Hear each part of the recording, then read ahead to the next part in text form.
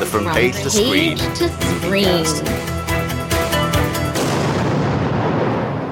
I see you have a collection of Scottish films behind you. I do, because it's like, I mean, I was born in Scotland. That's no secret, obviously, to you, but to other people, they may not know. Somebody thought I was from Bristol the other week. It's like, I don't even get how you get Bristol from my weird mongrel accent. But I remember growing up in Scotland, and it didn't feel like Scotland made too many movies. I mean, I'm obviously going back to like early 80s when I was conscious that films were a thing and stuff. I think we were the local hero then. There was Local Hero, and there was Gregory's Girl. And then I remember getting stupidly excited when I was sitting in a cinema when I was 13 years old, and the trailer came on for Restless Natives with the big country soundtrack and, you know, hijacking tourist buses and stuff like that. And that is a very sort of conscious memory of, wow, this Scottish movie, that'll be amazing, because the country that I live in, I could see myself on screen. This is like, wow, this is amazing. Because we both grew up in a time where, and we still do, where predominantly films are American. You know, 90% of the stuff that is out there is probably US. The British film industry in general, I think, has picked up a lot over the years. It's still nowhere near the US, but it's better than it was, because it used to be that British films were just all period dramas. There was a time when it was like, you know, your Pride and Prejudices and your Howard's End and your Passage to India and Gandhi and all these sort of things. And I had no interest in that. I was more into like Star Wars and the Beastmaster and all that sort of stuff, and Highlander and whatnot. And so I don't remember that many Scottish films being out. Then when you mentioned that we were going to do a podcast about Scottish films, I'm like, ooh, let me think of which ones there are. And then the list just kept going, and it kept going, and it kept going, and some were in there, but it's like, no, you're not on that list. Get out. So it's it was a tricky thing, but I've got a big list. There you go. That's my list. I'm not going to show you what there seemed to be a while there where it was only Ken Loach making films. Ken Loach, Mike Leigh. Yeah. That was it. Yeah. And as it came on a little bit when it was Scottish Screen, not Creative Scotland, same name, different name, same nonsense. And it's true. I don't care anymore. They're not going to fund me. And it seemed that we were only allowed to make one film every couple of years. Like, there didn't seem to be funding for it. And they were making films like Ned's, which I guess I love Ned's.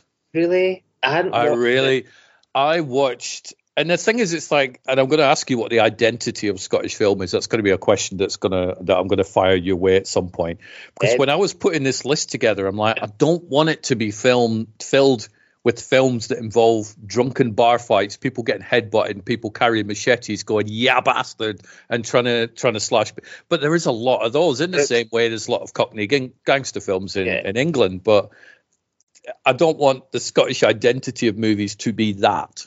No, it's not far off.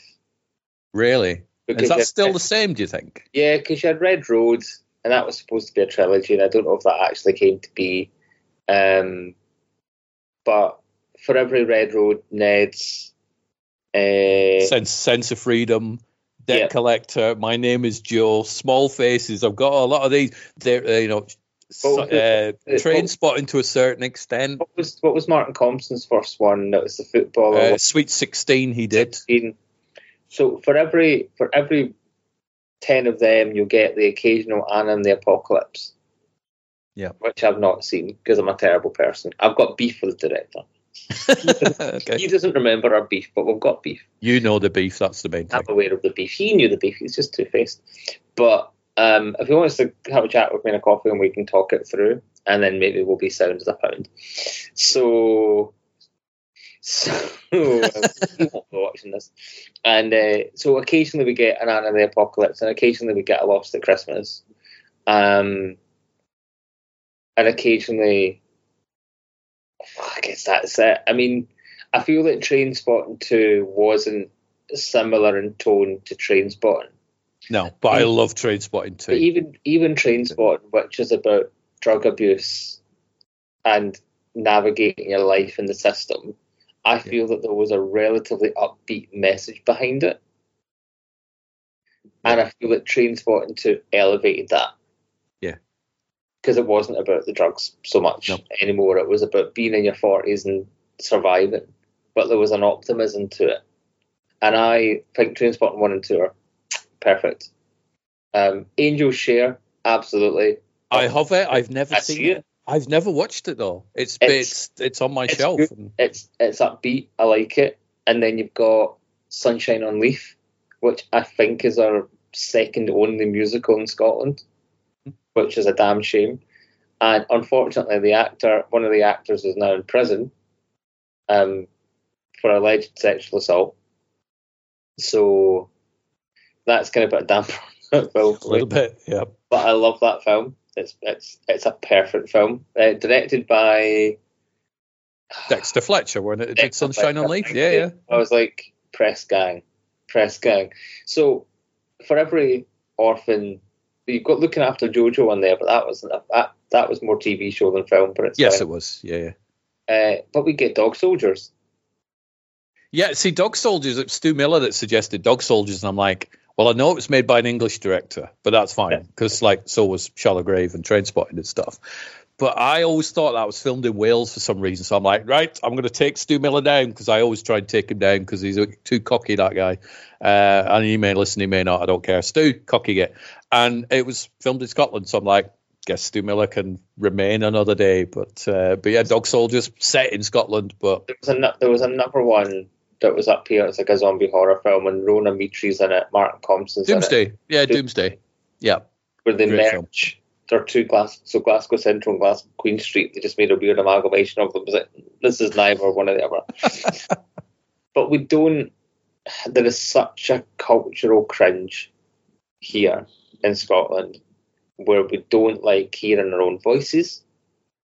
We don't like seeing ourselves. We don't like that representation. There's plenty of like documentaries and like reality shows.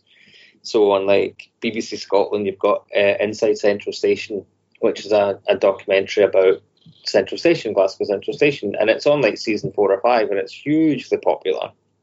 And then you've got The Agency, which is about an acting agency in Scotland. Mm-hmm.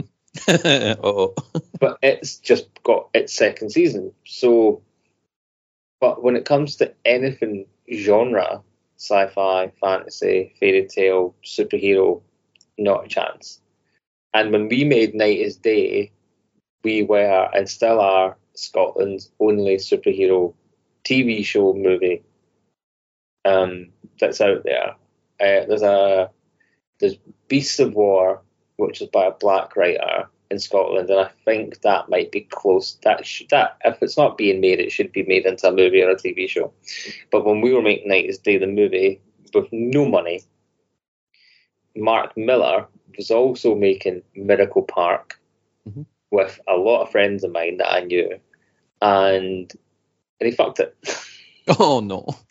And he filmed half of it, and then just stopped.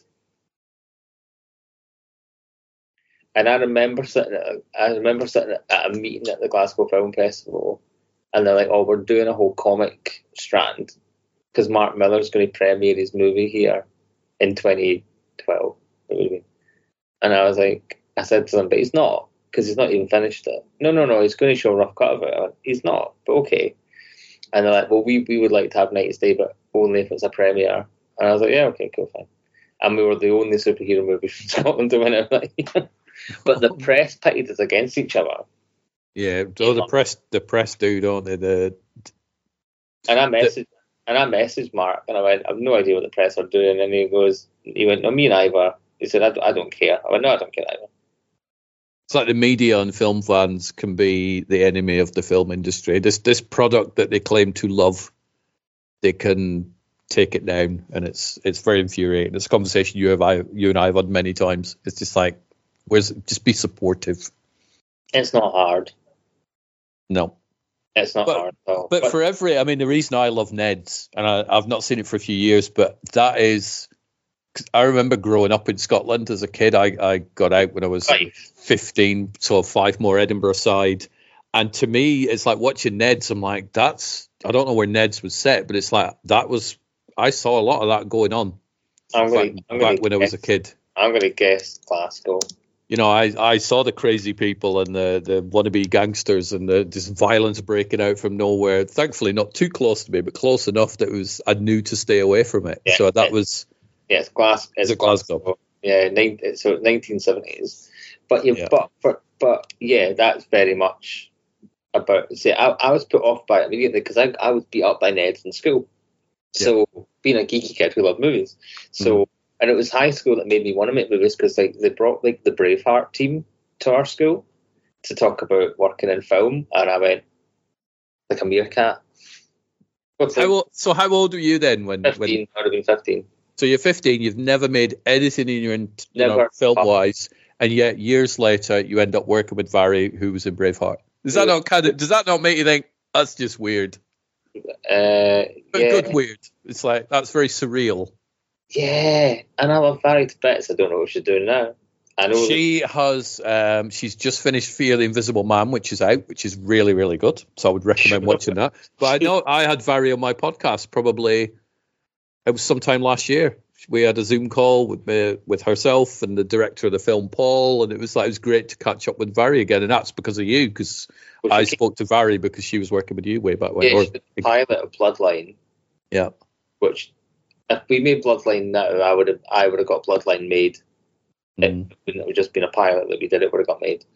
But I put it in the hands of other people, and it didn't get made. And I fell out of the co-writer on it. Probably just ego.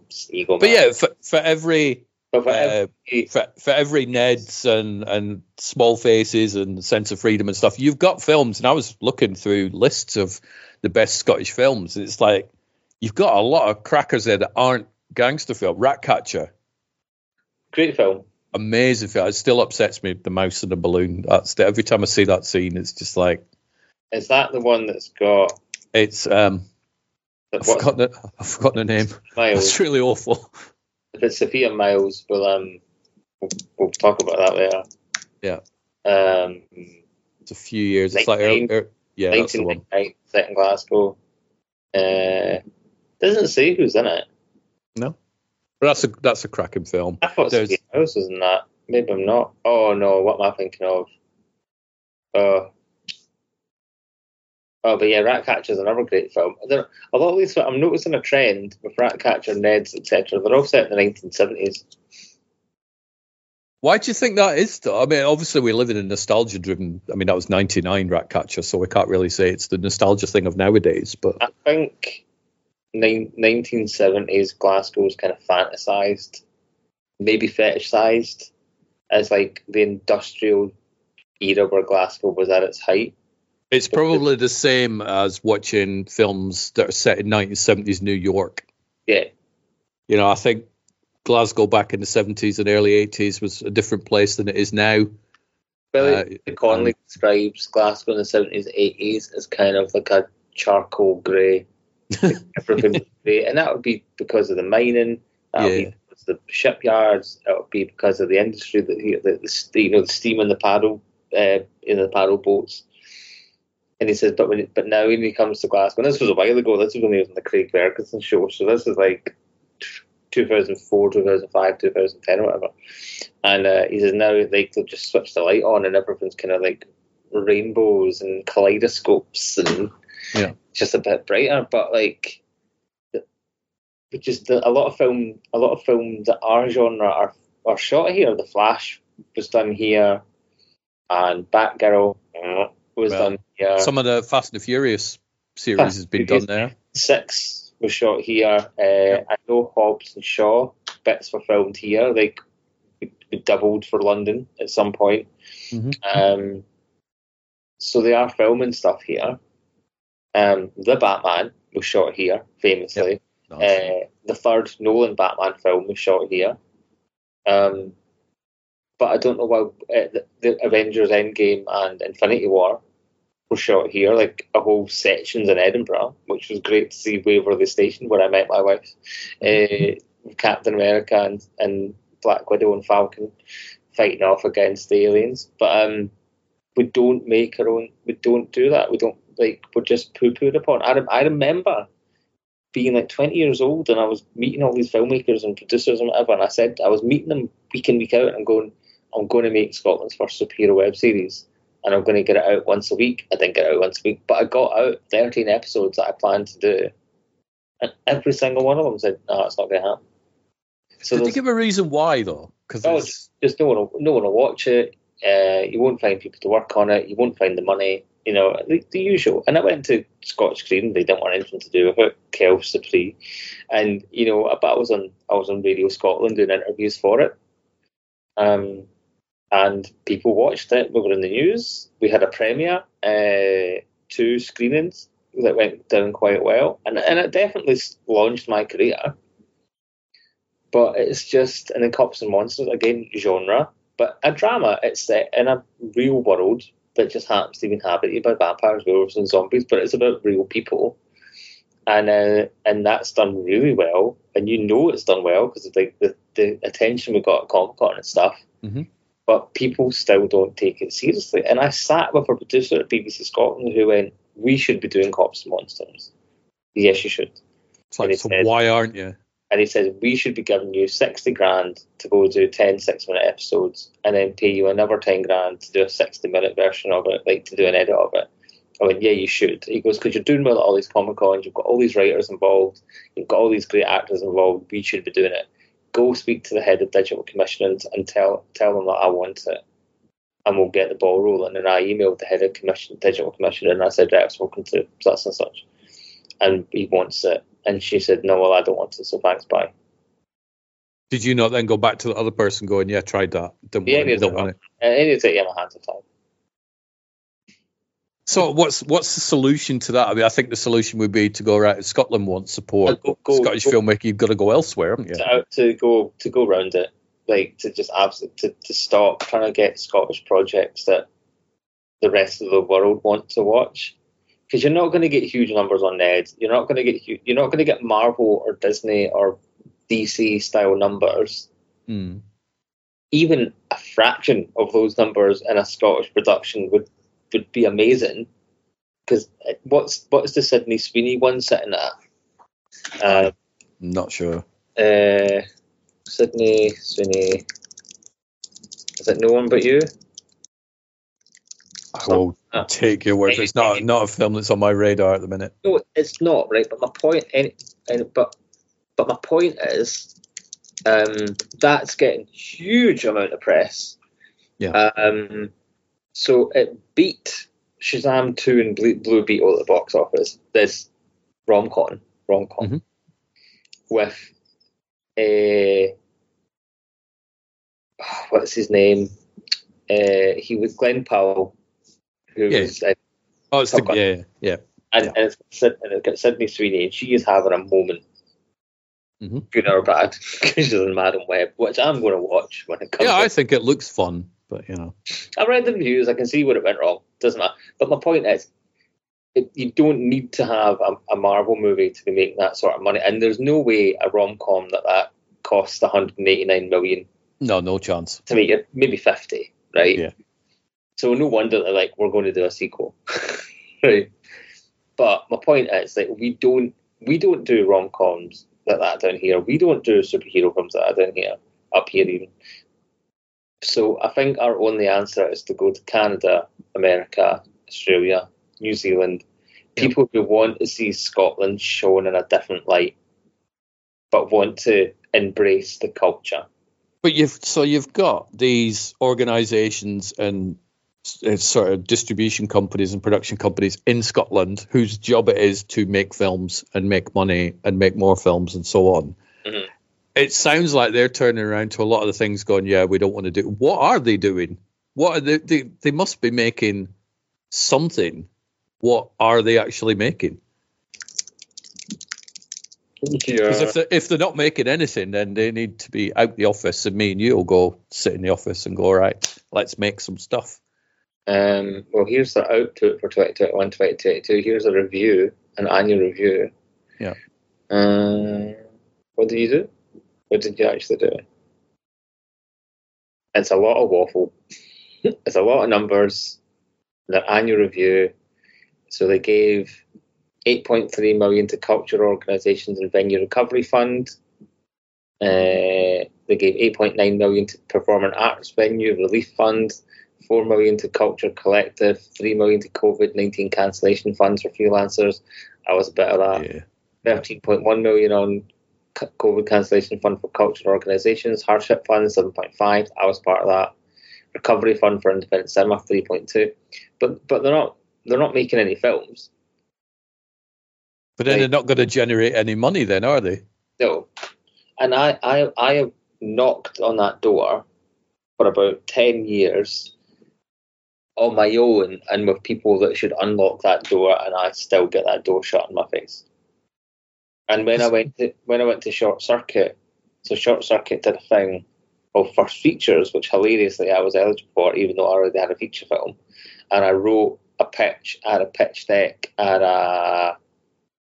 a Pinterest board, all the stuff, and I said to them in my application, because they say that it's not we won't help you make the film, we're only going to give you 10 grand to write the film. It's to give you the money to take time to go write a film. You need to find the people that are going to make it. And I said, I've got an Australian production company who will greenlight this based on the 10 grand that you give me to go write the film. And they were like, we liked your idea, but we're looking for exceptional ideas. And it's like, I literally had a production company who was going to make it. And they are still going to make it, but without the 10 grand in my pocket. So even then, it's like, well, what does exceptional mean? Yeah. Exceptional to you might be different. Exceptional to me, and exceptional to Siobhan, for example, might be different to our answers. So it's like a vague. And I went back to them and I said, right, in order to help further and improve my career, what are you looking for? And I never got a reply. They don't help themselves, do they? No, because it's a stock answer. And then when I went to Short Circuit again for Faithful and they were offering 20 grand, they turned me down. I didn't even get to the application process because my director lived in England. And it's like, and they said we're supporting Scottish creatives. I said, yeah, 90% of us are Scottish. You're ruling out visual effects artists who live any other part of the world. You're ruling out sound designers, composers, visual effects, post, trailers, editors, whatever, who can all do these jobs remotely. You are ruling them out because of this. Or come back if you get a Scottish director, come back. It's like, well, I'm not firing my director because he's English. Because it's English. You'd start that whole thing again. No. And it's funny because they've got a whole day of talks at the Glasgow Film Festival on the Wednesday. Guess where I'm going? And I'm going to say to them, you are being detrimental to the progress of Scottish talent. Yeah. And I want to hear from you why you think it's acceptable to rule people out just because they don't live in Scotland. I'm pretty sure you won't get an answer. You won't get an answer where you go, actually, I now understand the point and I'm happy. You'll get a political answer, which will, waffle. Yeah, it'll be waffle. But it's just, I spoke to a great guy called John from Mortimer, who's like an animation producer, and he told me a horrible story where an award-winning filmmaking team wanted to make a short film in Scotland, and they said to Creative Scotland, can we get any money? And they said, no, but we want you to put our logo on your film anyway. And he's like, well, you're not going to give us any money. And he goes, yeah, but you're never going to get any money off us if you don't put your logo on the film. Wow, I believe that's a blackmail thing, isn't it? It's blackmail or extortion. I keep getting those mixed up. I believe that's mafia territory. Yeah, a little bit. And so he started leaving Scotland off of his pitches. He's like, it's Celtic, so it could be Irish and Welsh. And that's why the origins of the Layok animated series is now called Celtic Warriors.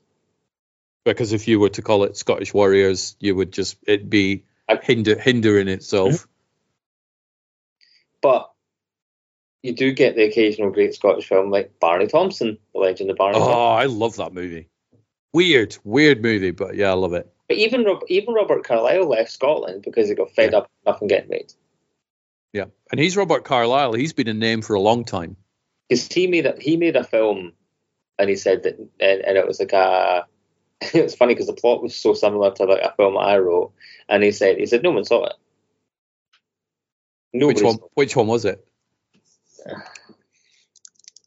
I know quite a lot of Robert Carlyle films. It's called This Something, But that could be anything. Hold on. Yeah, there's something. That narrows it down. That's good. The Tournament. Yeah, I've seen that. A tournament is watched by a dozen of wealthy men betting on which of the 30 assassins will survive the next 24 hours till they die. That's really good. Craig Conway's in that as well. So that's when it showed up on my radar. It's a good film. Ring Rames and Kelly Hugh. So, Robert, I've seen it. But he said no one watched it, so that was how he was out. So he went off to America and he did Once Upon a Time. Oh, that's where he's in Stargate and all that sort of stuff. He toddled off and did like a Stargate spin-off and stuff. So our talent is leaving, crew and cast. And yes, the BAFTAs were great. It's nice to celebrate the wins and it's nice to celebrate the industry. And I don't care for what that person said. I don't, because that's an aimless attack. But the numbers are real. Like the producers who worked on those films are earning less than £25,000 a year. Yeah, and some of them are making £15,000 a year. It's not and that's not BAFTA's fault. It's not BAFTA's job to fund it. It's BAFTA's job to fund some projects and the BFI, etc. But it's not their job. It's not their job to give you a job. But they need to fight for the UK as a whole. Needs to fight, not just Scotland. They need to fight for the UK film and TV industry. I think also people, and I used to be guilty of that, and I'm talking like beyond 15 years ago, is I had no interest in watching British films because I'm like, they're all period dramas. And they were at one point. I'm like, I don't want to watch them. And then I started to see films like Hard Men and Shallow Grave and then Lock, Stock and Shopping. That was like a huge thing for me. And I'm like, do you know what? These British films are actually quite good. I need to pay attention to more of these. And then I discovered so many gems. But I think a lot of people out there who watch films, if it's not Marvel, Disney, Star Wars, or some huge behemoth blockbuster, they don't watch it. No. And if they do watch something that's smaller, it's always on a streaming platform. So there's no real money there's not enough money going back to the filmmakers for stuff like that. But then you've got your Chris Nolans, who started off here. Yeah. Because he did a couple here and then he went straight on to Memento. Yeah. And then he was straight onto that, and then Batman, and then he flew away. So he was like, "Well, I'm off." Yeah, Ridley Scott again. Ridley Scott did a few, and then he's off. And I can understand why they're off. Yeah, but the fact is, they should be doing more to keep them here. And Matthew Vaughn, saying, even though Argyle has underperformed, but again, your films are too expensive, and they'll do fine on streaming. And it's the idiots online that go, "This looks terrible," and whinging about it, and then silly people going, well, I won't watch it because somebody who I don't know said it was terrible. Again, I'll watch when it hits streaming. Like my time, like my next two cinema trips will be the date of my birthday on the 2nd of March. So I'm going to go see Lisa Frankenstein because I want to support it. And then after that, it'll be Ghostbusters, Frozen Empire on the 30th of March. And then after that, who knows? Yeah. Because we just don't have time. So we watch things at home. Like we're going to watch The Holdovers. We watched Hunger Games, Songbirds and Snakes. Yeah, and loved it. Yeah. So anyway, you're right. There needs to be an initiative to keep people here because there is we warned people about this 5 years ago that if they didn't do more to keep people here and give them work and training and money, like a basic universal income, get people off benefits and get everyone on basic universal income, which if the top 10% and the oil companies and everyone who doesn't pay tax all started paying their taxes, we could afford universal basic income, but they don't want to share the wealth. Fine. Nope. But I said, if you don't keep them here, there's going to be a gap. There's going to be a vacuum of talent because everyone will leave or quit. Yep. And people are quitting. People are going. Yeah, I see a lot of that on my Facebook page and it's not just, it's not specifically just Scotland. It's like, because I'm in England, and people are like, I can't do it anymore. I'm off. I'm out. I'm done. I've put so many years in, and I'm going away. I understand that. It's a shame to see, but I get it because I'm amazed I'm still here. Really? Yeah. Oh God, yeah. Yeah, but you've adapted with the change. I mean, go back 10 years. You go back 10 years, you were Fraser Cole director, and now you're Fraser Cole producer, writer, all these different things. So that's where your success comes from. But I've had so much more success with an Australian producer who has physically put money in my hand and said, go write a script. Yeah. And I'll take it on my slate and we'll get it made. Why did it take Australia to do that? That's the million and then Australian dollar question, isn't it? And then there's an American producer who's worked on The Matrix and Peter Rabbit and works with Guillermo del Toro, and he's like, right, I want to do an initiative in Scotland. I like Origins. I can't promise you I'm going to get Origins made, but I'm going to certainly help you get as close as I can. So why is it taking an American and an Australian and not the wealth of Scottish talent like producers here? Because I remember, again, back to the BBC, after I did the Cops and Monsters pilot, because we only had that one episode for so long, and it got quite a bit of buzz about it, and a producer at the BBC, she was like, oh, you did that Cops and Monsters, yeah, that's it, yeah, we should have a chat about that. And I was like, cool. I know this is supposed to be about Scottish film, but it is relevant, I promise. Yeah, of course it is, yeah. And so I met with her, and she went, well, my first question is, why didn't you bring it to the BBC? And I went, because you can't. She said, what do you mean you can't? I said, there's no way I can knock on the BBC door tomorrow and say, hi, I've got a script, make it. We have to go through the writer's room, and I've never got into the writer's room. And she was like, right, okay, interesting. So she said, well, we should have been making it. So first of all, I apologise. We should have been looking after you. You're doing more than the majority of the people in this building have ever done. So I apologise. You're on our radar. We'll look after you.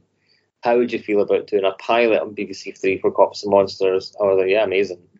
And she's like, no promises, but how would you feel about writing it with someone else? I was like, yeah, not a problem. And how would you feel if we have to recast people? Not a problem. Like, I get it. It's the gig. Mm-hmm. And she was like, right, okay, we'll keep the dialogue going and we'll try and make that happen. 2 years later, and it didn't happen. So it's just, you're just led down the path of these false promises.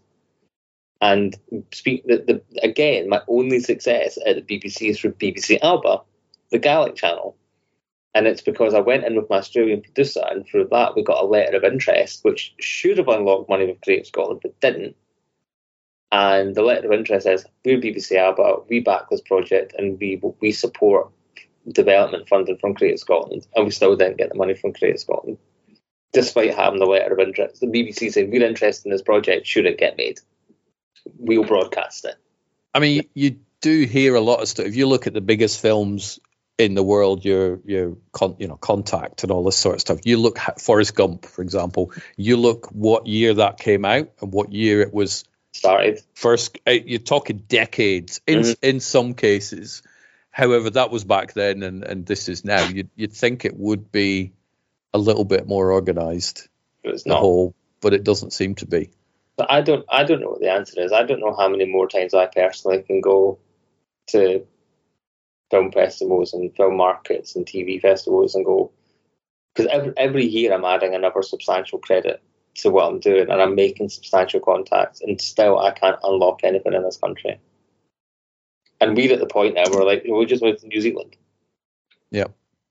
So I understand that people are leaving and chucking it, because I'm trying to crew up Faithful, and we're paying, and we've had to crowdfund every part of that. And I said, right, we're paying national minimum wage, and we're trying to get some crew, and we're getting nowhere. We're getting somewhere. But so what is the biggest? Let's talk about crew at the minute. What do you mean you're getting nowhere? No applications. Nobody's applying. No one's. I'm getting one or two people who aren't right for the job. Right. And then someone will email me. This happened 2 days ago. Somebody emailed me and he's like, I've worked for Disney and this and that and that. And I was like, cool, it's national minimum wage. Oh, I didn't know that. I can't do it for national minimum wage. I'm like, well, wherever you read it, it said it's national minimum wage. And you didn't read. So there is this thing. It's like we've chatted on an episode of your show about my publicity angle. Yes. So I don't do the publicity thing for a living. There's no paycheck. I don't have a minimum rate or whatever. I'll do what I do because I enjoy it. If somebody then contacts me going, I'd like to do an article, but it's going to be national minimum wage, I do know somebody who'd be like, no, it needs to be more than that. You need to be. And I remember having the same conversation when it was my publicity thing. They were like, no, you need to be charging this amount up here. And I'm like, yeah, but I don't make any amount So surely if I'm in the middle of where you think it should be and nothing, that's good. No, because you're... And I get the whole, you don't want to undervalue yourself. Totally. But money's better than no money. And as long as you're hitting the legal limits, like national minimum wage, what is this person not working? Or is this person going, do you know what, I'm not going to do your gig for national minimum wage because I'm really hoping that I'll get a phone call and it'll be like 10 times the national minimum wage. And that's just crazy logic, isn't it? Yeah. And I feel like sometimes you think you're better just offer them no money because I think they may be more offended at national minimum wage. And the government have said, here is the minimum of money you can pay people. And I'm like, great, I can pay that. It goes up in April, but we're filming in March. But it's just madness. And like, we're getting some people, but it's students that are upcoming. Yeah. And that's fine, but it might mean more work in post. Yeah, it might. Yeah. It's like handing somebody a camera going, I get that you're enthusiastic about this thing, but can you actually do it? Yeah. So but there is just an exodus of talent. And I don't look for TV work anymore because Siobhan works Thursday, Friday, and I work from home Monday, Tuesday, Wednesday. And by working from home, that's not me earning money. That's me writing scripts or putting out the feelers or having meetings about Faithful and whatever else. Occasionally, it's a job. And it's an edit or it's a wedding or whatever, but that's not every day of the week. That's not every week. That's not every month. So I'm nowhere at the top end, but I do it because I believe that there's a potential solution here that I've just not quite cracked. But there's just no work. Everyone I've spoken to who works in the industry, there's just no work here. Nothing, or it's thin. And if it's thin and little, they've already got all the people that they want on it anyway. And it's coming up with a solution that's the tricky thing. And the thing is, I think the film world and the TV world is very different nowadays. We've got people who will watch a film, but they don't want to pay for it. Piracy is insane because it's all digital and stuff. The first question when you mention, I watched this film is, whoa, what platform's that on? If you go, you can rent it for £3 on video on demand. You're like, oh, no, I'm not paying that. It's the mentality of film fans, which I think is a hindrance. And the films that are on Amazon and Netflix, so I'll take Amazon as an example, you're earning like 0.0001 pence for every 60 minutes of people watching it if they're not paying $3.99. And that $3.99 is divvied up between what Amazon's going to take off it, what your distributor's going to take off it, and then you get 50p at the end of it. Yep. And you need a lot of 50p's to be able to make another film. Yep. And there's your man Neil Johnson made his film available free to watch, and he made a decent amount of money. Well, he did, and it was interesting with the views on Neil's film because he wanted to do it as an experiment, just to go, I'm going to put it on YouTube, and it was already on 33,000 views on his YouTube channel anyway, and he put it on for free. It's still on there at the minute, so go watch Rogue Warrior Robot Fighter. Hopefully it'll still be on if you go see it now. And he was, at the last count, 119,000 views, and that's probably gone up because that was yesterday when I checked. So it's gone up like 90,000 views in about 10 days. And yeah, he's making a little bit of money off the YouTube revenue, but it's certainly not the money that people would have made by putting a video, movie straight to DVD or cinema tickets or video on demand or something like that. But he's got the same IMDb reviews as me. Does he?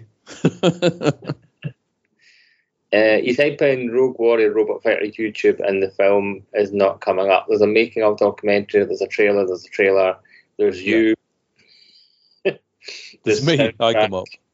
Well, I will bring it up on my phone because it's in my history. You want immediate link to watch it all. It is. Let's skip the ads. Got to love the ads on YouTube. That's interviews. It is currently on 127,000 views. Probably about 10 days in. Nice. From being made free. So I'm saying it's Neil's thing what the revenue is, but I suspect it's not as much as it would have been had that been on at the cinema and lots of people went to see it. But it's been an interesting experiment. I'm sure Neil will sort of nod and go, it has been interesting. Yeah, I've got it at 127,000 views on here. Yeah. And it's a good film. I enjoyed it. It's great. I love my old sci-fi film. I don't understand a lot of the mythology that Neil sometimes puts into his sci-fi movies because it's way beyond the intellect of a Star Wars, but he's awesome with spaceships. His cast are great, and so I'll always support his stuff. But there are people out there who are making films. Some of it great, some of it not so great. But I would much rather people go and make films and learn how to do it and get better. Because you make a film, you make mistakes. Yeah, you learn from those mistakes. You make another film, TV show, whatever. You make new mistakes, so forth and so forth. Yeah. But there's nowhere to go. There's nowhere to go in what sense? Nowhere to. There's no. You're not going to make a film and put it up on YouTube tomorrow, and a production company or a producer or a broadcaster or a streamer is going to go, sweet, here's a 5-movie deal. Yeah. Or here's a contract. Or here's some money. Go make a new film. It's a bit like I was listening to the Film Stories podcast this week, and they did an episode on the Fantastic Four, the Josh Trank one. Mm-hmm. And they would say, Chronicle is an amazing film if you've not seen Chronicle. And that was a tiny little film. One of my old films. Josh Trank just made it. He's like, he's going to make a movie. He made it.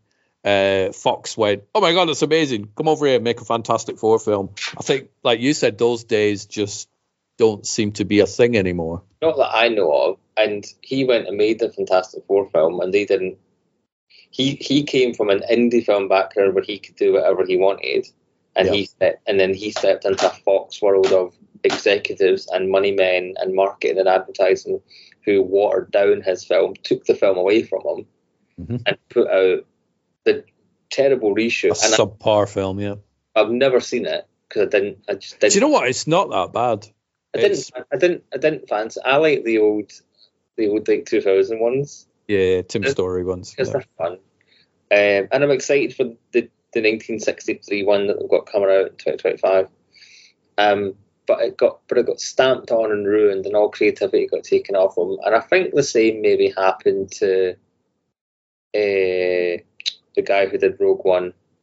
Yeah, Gareth Edwards. I always get Evans and Edwards mixed up there, surnames. But who did the Raid. Gareth Edwards did Monsters. Again, he did Monsters. He did. With not a lot of money, and then he got Rogue One. Yeah. And then Lucas came down on him and did their magic. Mm-hmm. And rather than go just whatever, they just go, oh, well, they're just awkward and difficult to work with. And the PR machine just pumps out rubbish about how difficult they were.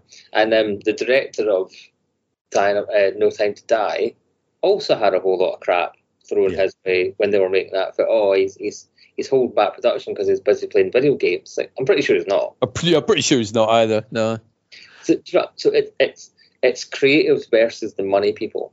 I think, yeah, and it's like, obviously there is a place for accountants to be in something like Creative Scotland. They're an important part. They are needed. Otherwise, it's like, we spent all our money. How are we going to pay wages? But I think there needs to be a balance of accountants versus creative filmmakers in that thing. And you see a lot of that with the studios. I mean, you look at Warner Brothers, for example, that is run by a businessman. That is run by Zaslav, who's like... Bad businessman who's like, oh, let's look at the money. Well, we can get rid of the Acme film. We can get rid of Batgirl. Salem's Lot's looking a bit iffy, if I'm being honest, because that's been long delayed. And it's like, just release it. I don't know. And that's a Warner Brothers film, so... It's the same with... Like, Paramount seem to be in trouble all of a sudden, too. Yeah. Out of nowhere. So the thing with Paramount is I think they will fold their streaming platform into something else. And because a lot of the studios have spent so much money on these streaming platforms, and it's just not brought money back in. No, because it really hasn't. Because there's too many. That nobody can afford all of them. No. Bye BritBox. Just saying. BritBox. Netflix is going to have to start charging like £22 a month standard to make back the debt of all their subscribers. Would you pay that for Netflix? I ain't. No chance. I pay $4.99. Yeah. And I take the adverts, because the adverts are few and far between. But as soon as they start charging more than that, I'm out. But we did years ago, and we probably need to revisit this topic at some point. But there was me and Stu Miller, and I genuinely, because it's been so many years, how would we run a film studio? We did a whole podcast episode. We gave everybody homework. So it's like, right, this is going to be the topic next month. Come back with how you would run a film studio. If somebody went, right, Fraser, here's a film studio. And we had all these rules. And I think it was an amazing episode. And I think a lot of it still holds for nowadays. One of them is I sit down with you pitch me Faithful. I go, do you know what? I'm all right with that. I'm fine. Sounds brilliant. So as long as you stick to what you've said, go make it. Come back when it's finished and we're good. Yeah. Not to interfere with you all through the process and keep changing stuff. And it was silly little things like that. But there's now this rumor that they're going to do a new Spider-Man film with Tom Holland, and Marvel wanted to be this really grounded street level film. What Spider-Man is, he's your friendly neighborhood Spider-Man. And that's what the original movies were. And then he got attached to the MCU and he was off to space fighting with Tony Stark and whatever. But this was going to be him, and they were going to bring in Daredevil as like a crime fighting partner, and they were going to bring Ant-Man in as a bit of a mentor. Yep. And it was going to be Fisk. It was going to be the Kingpin as the mayor of New York, who makes it illegal to be a vigilante, and he was going to send all these supervillains against Spider-Man. And a real nice street level Spider-Man film. But because Madam Web's bombed, Sony are like, no, we want it to be this big multiversal film, and we want to get Tobey Maguire back and Andrew Garfield back. It's like, but you've done that already. You've done that, yeah. The reason that one was so big is because that was different and it was new. It wasn't because, finally they got Tobey back. It was like, it was something different. It was clever. If they repeat it again, it's not going to work. If you want Tobey back, go give Tobey Spider-Man 4. Yeah. And if you want Andrew Garfield back, go give him Amazing Spider-Man 3. Yep. Don't put them all. It needs to be. It's like Doctor Who anniversary episodes when there's multi-Doctor stories. You can't do that every week. No. Because it takes away the special. It's like when Strange New Worlds came out, and they've got an actor playing Kirk, but it's during Pike's time and before Kirk's on the Enterprise, and it's Pike. And it's like, he's only in it an episode here and an episode there. If you have Kirk in every episode, it takes away from Pike. It does. If you have Andrew Garfield in again, Tom Maguire in again, it takes away from Tom. And Tom's done. Tom has done 6 Spider-Man films, in the Avengers and his own films, and they pumped out his Spider-Man films. There was like 2 years between each of them. There was no time to breathe and enjoy those movies. They were just out. And there's been a little bit of time between the last one and this one, but he wants to go to theatre. He's in Romeo and Juliet. He wants to go to his own. He did an Apple TV show where he played this serial killer, and it was all schizophrenia. He said by the end of it, he had to have a proper break because he was going a bit crazy. So he wants to go do the arty thing, and he wants to go to explore what his paths are, but he can only do that when he's bankrolled by a Spider-Man film. And I think the thing is, it's like studios nowadays are like, right, we need to spend $200 million on a film. Well, firstly, you don't. Just look at Blumhouse and A24, for God's sake. You don't need to spend that money. Hey, look at Megan. And we need to spend 200. So if we spend 200, which we've not yet spent, on a film we've not yet made, we need to make over $1 billion in a month. Can we do that? No, we can't. Right, we're not doing it then. And it's just this whole forecasting stuff is insanely annoying. Yeah, because they forecasted the Marvels to flop, and then it hit streaming services, and lo and behold, it's coming out well. Yeah. And I guarantee you, as messy as Madam Web is, it'll be finding a home. Of course it will. But they'll probably can the Craven film. Do you reckon that'll go? There's no release date, as far as I know. Yeah. Tax write-off. Craven the Hunter, 2024, allegedly. Apparently it's coming out the 30th of August, but they've not really pushed it. No. So, they're away building their own universe, but it's not working out for them. But so, here is a question to tie it back into Scottish films as well. I remember when I was about to do that anyway. Trainspotting came out in the mid-90s, right, and then went over to America. It was a huge hit in the UK and in Scotland, and everybody was like, "Wait, finally, Brit films are back." Blah blah blah. It's weird how a success becomes a British film, but a failure becomes a Scottish film. So Andy Murray thing. It's a weird thing. Yeah, it is, isn't it? Yeah, another victory for Britain. Oh no, Scottish tennis player Andy Murray lost. You know, that sort of mental way of thinking. But then went to America and it was subtitled. And I'm like, I don't have an issue understanding anybody, but how much do you think the accent is causing any issues with Scottish films being made? And that's a genuine question. I suppose England has the same issue with like Liverpool and stuff. I don't think it should be an issue because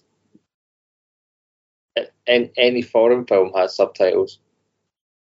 And they'd be fine. Like, look at Squid Game when it went out on Netflix. Huge numbers around the world. Huge. Yeah. And we watched the dub version because we didn't want to watch the subtitles. Because we didn't want to read it. Yeah. So we watched the dub version. And that wasn't laziness. It was just because Siobhan's a little bit dyslexic. So, but if anyone has beef about that, then they're in the wrong. Because I know Annette always laughs and jokes because I'd been rewatching a lot of the old Ramsey Nesbitt episodes on BritBox when I had BritBox. And she would walk in, she's like, don't understand a word. And I think part of that was in humour because she knows I'm from Scotland, likes to just wind me up and stuff. But you do get some people that struggle with stuff like that. But because we speak fast. Yeah. But so do the Germans. And so do the Spanish. Australians. Yeah. And the Irish. Pretty much everybody other than everybody, other than a lot of America. But so what? There's kind of like a wall. There's nowhere for us to go now. It's Creative Scotland or bust. So it's bust. And unless I think I've got two routes, but I don't think there is a specific route for you as a filmmaker or a writer or director or actor or whatever in Scotland, because there's nothing there's two shows in Scotland that you can work on. It's Outlander, which is a closed door, and River City, which is always screwed up, right? Mm-hmm. I asked if I could submit something to River City to write on it, and they said, yeah, come back in May, so I will. But that's May. Yeah. But fine. That's your two. So, I think the only solution, and it's really sad to hear that there's the funding thing, I suppose. But it's like the sad thing is the crew problem that you mentioned you were having. So in an ideal world, you would write a script and you go, this is a good script. I now need a crew to make it. Mm-hmm. You'd think that there was a lot of crew who would be enthusiastic about, well, do you know what? I'm not working at the minute. So the fact that the Fraser's offering a role for the minimum wage, I'll take it because then I'll be involved with this thing. And then you could get your thing made and then you sell it to somebody like Netflix or video on demand or something. But the shortage of crew is quite saddening that they're not there. But even on a broadcast level, they're struggling for crew. So it's not just the indie film scene that's struggling for crew. We're all struggling. Everybody. We're struggling for crew and actors, really. And I think my route is one of two, and that's get an American agent and start pitching me on CW shows, genre shows, Quantum Leaps. I think they're about to announce a Brandon Routh Superman show. I've seen rumblings of that, but unfortunately on social media you never know whether it's genuine or not nowadays. It's very annoying. There's rumblings, so I choose to believe it. But I should have wrote on the Flash, right, when that was a thing, and Supergirl or whatever. That should have been my time. But I think there's that route. But trying to get an American agent is harder than trying to get a UK agent. And I dumped my agent in January, and I've not looked for a new agent since. Yeah. Because at the moment I don't see the point. And then because I'm getting pitching opportunities without them anyway. Or so someone on LinkedIn is like back and faithful, like personally, not money-wise, but they're a Scottish person in America who has all these ties about promoting Scotland in America. And the post was something like, if it wasn't exciting enough that the DCU, he puts in brackets, DC Comic Universe, or whatever DC stands for, what does DC stand for? I used to know that. Something comics, isn't it? Because obviously DC Comics is like... I did used to know that. No, I can't get an answer. No, I can't get it. Hang on. What does DC stand for? Somebody be shouting at the screen. What does DC stand for? There we go. District of Columbia. No, not that one. Right. Detective Comics. Right. So when people call it DC Comics, they're wrong because they're saying comics twice. So it should be DC. So the DCU and the MCU, and someone said, but more excitingly, we're about to get the SGU, which is the Scottish Gaelic Universe, and I just went, yeah, definitely, hell yeah. Thank you, Steve Buchanan. Yeah. And that's what I'm planning. I've got Origins of the Layok as a book, comic, prequel, animated series, live action series, spin-off movies, board games, video games, toys, clothes, merch, booze, shortbread. It's all there.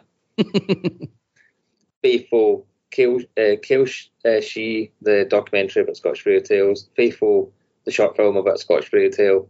So, and I am building a community of writers to lead that. But we need the Russell T Davises, the Stephen Moffats. Stephen Moffat is Scottish, right? But we need the right people who can walk up something like that into a room somewhere and they go, oh, why have we not thought about this? But do you not think there's the possibility of you being that person in 5 years' time, for example? In 5 years, yeah, but I would need to be mentored by somebody who's already doing it. So I know how to do it properly. Because if I knew how to do it properly, I wouldn't be looking for someone to do it for me. But so my question is you know more how to do it properly now than you did 5 or 10 years ago. But I'm still not enough. Right. And I've been told non-stop by the right people that I alone I'm not enough. I get a little bit further with David Moon attached to my name. Yeah. And this Hollywood producer said that Creative Scotland will take me more seriously with him attached to their project. But he's now mentioned a competitive aspect to it.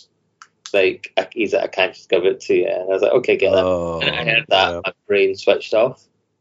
My heart out of it. And I was like, okay, you know what? I'm not going to rely on this. Don't make me beg for treats. Yeah, that sort of thing, isn't it? Yeah, if you want this package deal ready to go, take it. I'm not fighting for it. Yeah. Give me the space or don't. Yeah. And it's up to him what he wants to do.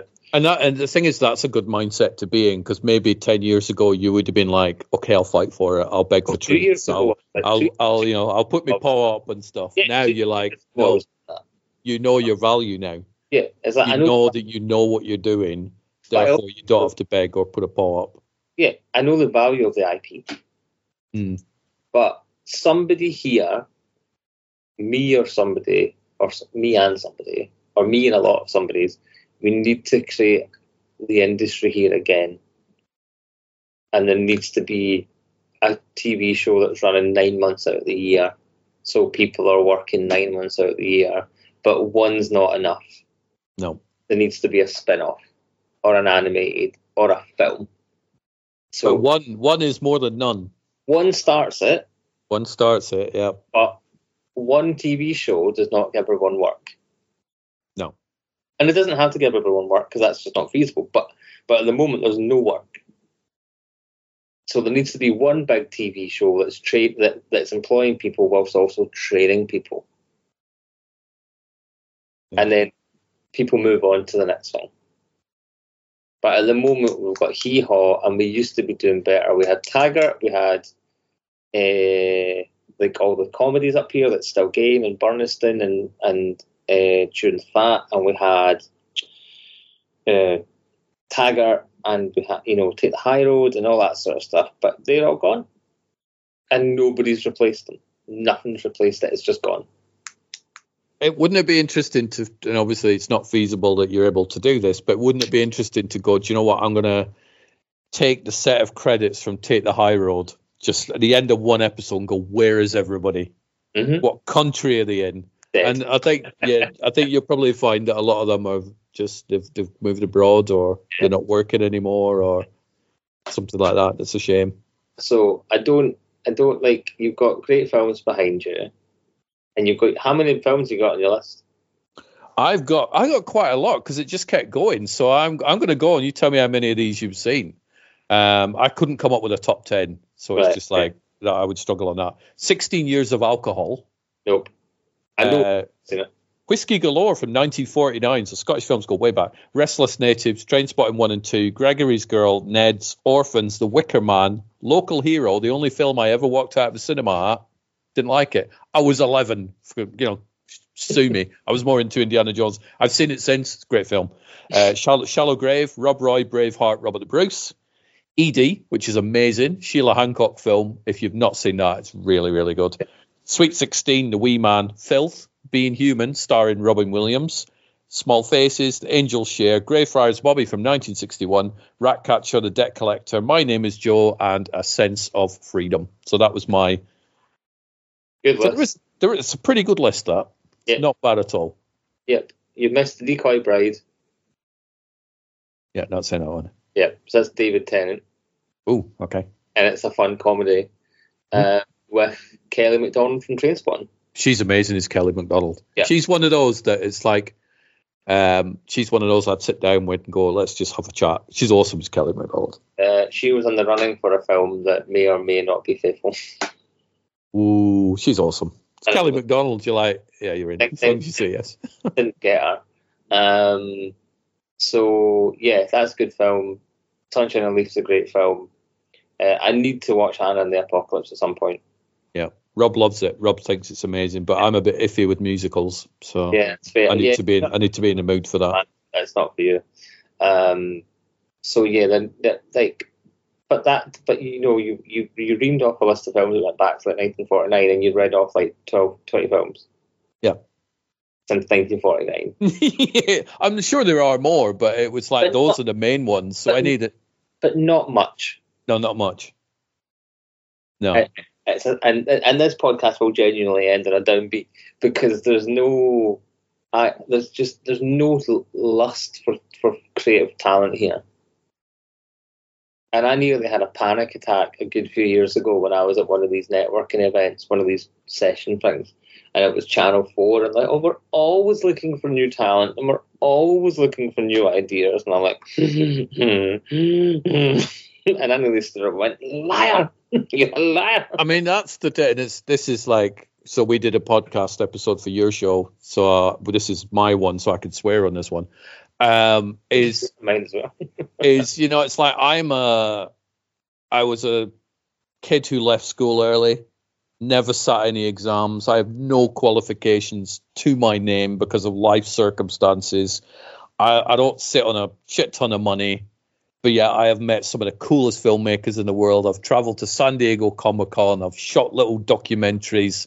I've got a podcast that's over a decade, and I've to all these, well, you need to fuck off, basically. It's like sometimes there is a way to just go, do you know what? If you lot won't help me, I now need to work out how to do it on my own. And that's exactly what you're doing and what you have been doing for the decade. Cops and Monsters, solely crowdfunded. You found the cast, you put the cast together, all that sort of stuff. You're doing it with Faithful. You're raising the budget for that. Yeah. These creative business suits, they're like, oh, well, actually we'd only support Scottish projects. Well, this is one. Well, technically you've got someone who delivered coffee who was from Wales, so you're not included, and all that bullshit. So it's like you've just got to work out how to not bother with these morons that can't do the thing that their job is supposed to be.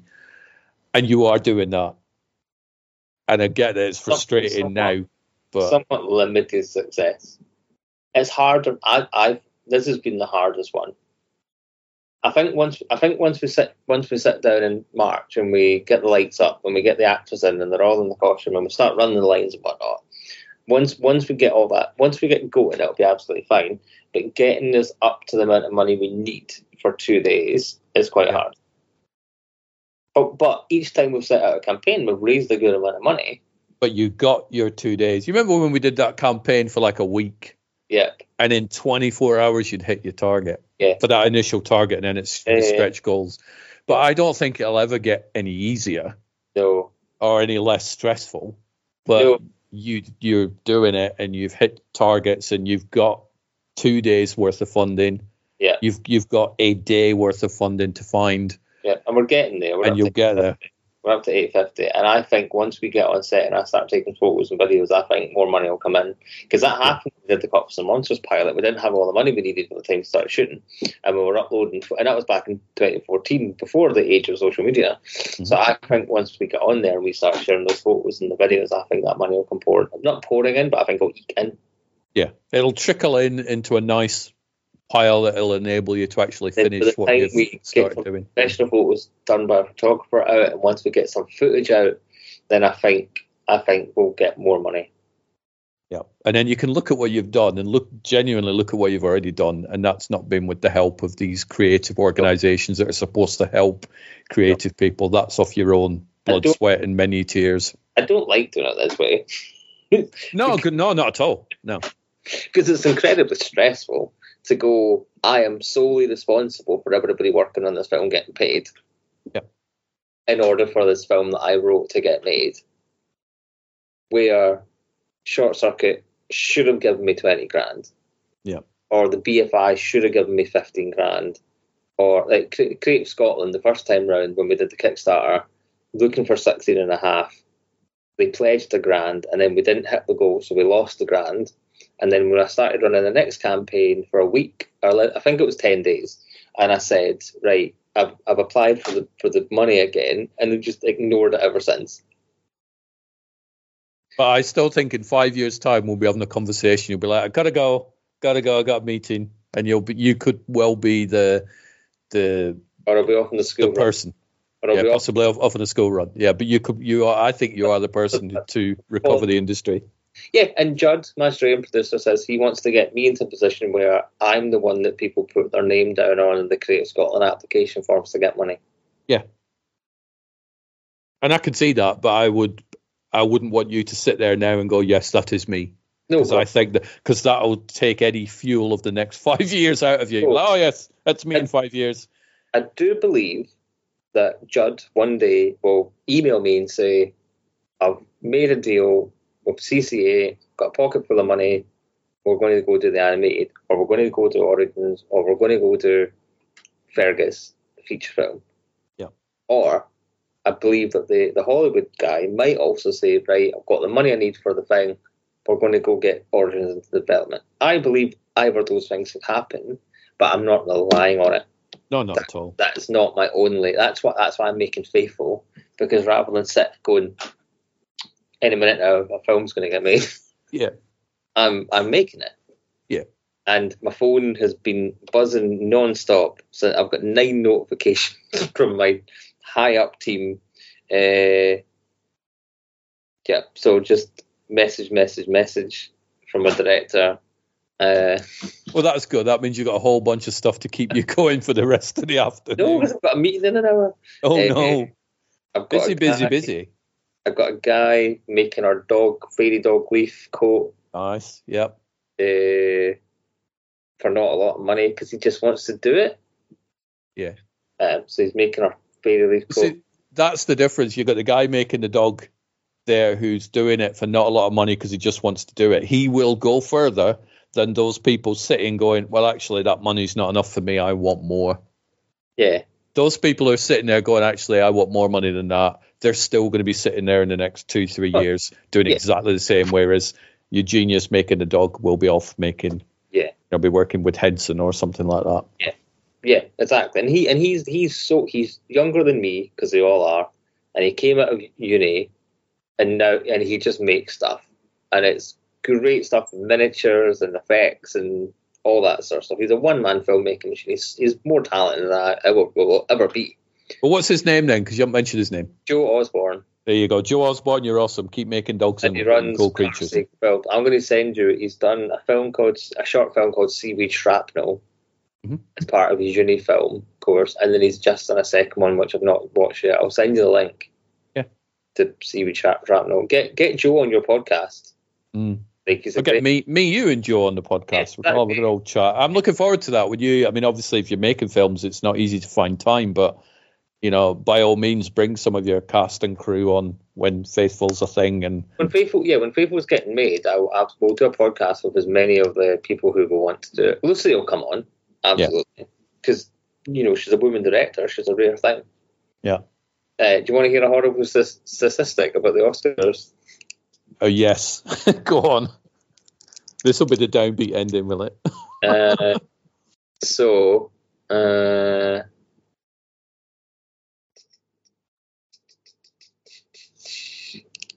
How many women directors have won an Oscar? This will blow your mind. It's like 2, isn't there, or something? I believe it is 3. So I know Catherine Bigelow. Who's the other 2? Zeo and Champion. Okay. I feel like Katharine Hepburn as well. Right. So, I mean, that's a whole nother thing. It's like how many were nominated, how many women directors are there making major films compared to the. So it's a whole different crazy wormhole, isn't it? But yeah, it's actually horrible. The inclusion list has it. So it was Lena Wertmeier in 1977. It's got to be now. What's that? Best actress in a supporting role. So the women nominated for Best Director were Lena Wertmeier in 1977, Jane Champion 1994, 2022, Sofia Coppola 2004, Catherine Bigelow 2010, Greta Gerwig 2018, Chloe Zhao in 2021, and Emerald Fennell in 2021, and only 3 women have won it. That's crazy. So that's where we're up to. So that's why I want to champion Lucy as much as possible. Yeah. But yeah, we did. So what's the final sentence that we don't have to end on that terrible statistic? I enjoyed the BAFTAs. I thought Samantha Morton's speech was amazing. Apparently, it all wasn't televised, though, from what I'm hearing. She went off on a bit of a rant about funding, and apparently it wasn't all shown on TV. So that'll be interesting. She says the government have to fund films. They have to invest in the future of film in the UK, and they didn't broadcast it. Yeah. That's horrendous, isn't it? Michael J. Fox was a highlight. He was, yeah. Did you see there was a stage invader? Yeah, I did, but it wasn't on the TV broadcast. No, I saw it on iPlayer. Did you? Okay. So when Oppenheimer won Best Film, there was a young black lad standing at the back, and he wasn't part of the film. He was a prankster. The guy, so there was 3 of them, oh my God. Because Annette said to me, she's like, who's he? I'm like, I must be one of the producers. A really young producer. And he was a stage invader. Mm-hmm. He was a prankster. Wow. He didn't do anything, though. He just stood there, didn't he? Yeah, exactly. My God, that's horrendous. He's a social media prankster. Surely you should go to jail for that. I don't know what the crime would be, but it's like, you don't want to encourage that stuff, do you? Next thing you know, actors are running on stage, slapping other actors in front of. Oh yeah, no, that was last year, wasn't it? That's been done. What Scottish film is coming out in 2024? What's coming out? What we got? Hopefully something. No results found. There's a TV movie called A Scottish Love Scheme. Yeah, and that's it. Oh jeez. Okay. Probably another remake of Greyfriars Bobby at some point. Because even the Glasgow Film Festival aren't showing a lot of Scottish films. Of course they're not. Because there aren't any. I would have to went back and show Night's Day, the 10th anniversary. Yeah. Well, there's Cups of Monsters Blu-ray that's still sitting in your house, so you could run that. No, because it's going out the post tomorrow. It's going out the post. It's going to arrive with me and end up on this shelf by the next few days. So there needs to be more Scottish support. There needs more UK support. It's not just a Scottish issue, but it's slightly worse here. Because all the production companies are getting money in England, and Ireland are having a really good time, especially with animation. They're like running away with it. Yeah. There's a lot of people in Scotland who want to make stuff, but we're not connecting with the people that can get it made. And very few projects are going from pre-production to out into the world. Well, that's why they should get in touch with me and you. Yep. So we can start a studio. I know you've already got one. You got Silly Wee Films, but we started another one. It's just a mess behind me. But yeah, I mean, it could get better. I've certainly got plans and I refuse to give up. So, and I turn 40 in a couple of weeks. So I've been at this since I was 21. Don't give up.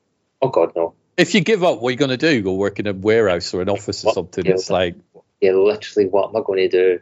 Yeah. So no. Sack that for a game of soldiers. But yes, it was a pleasure to talk to you. You too.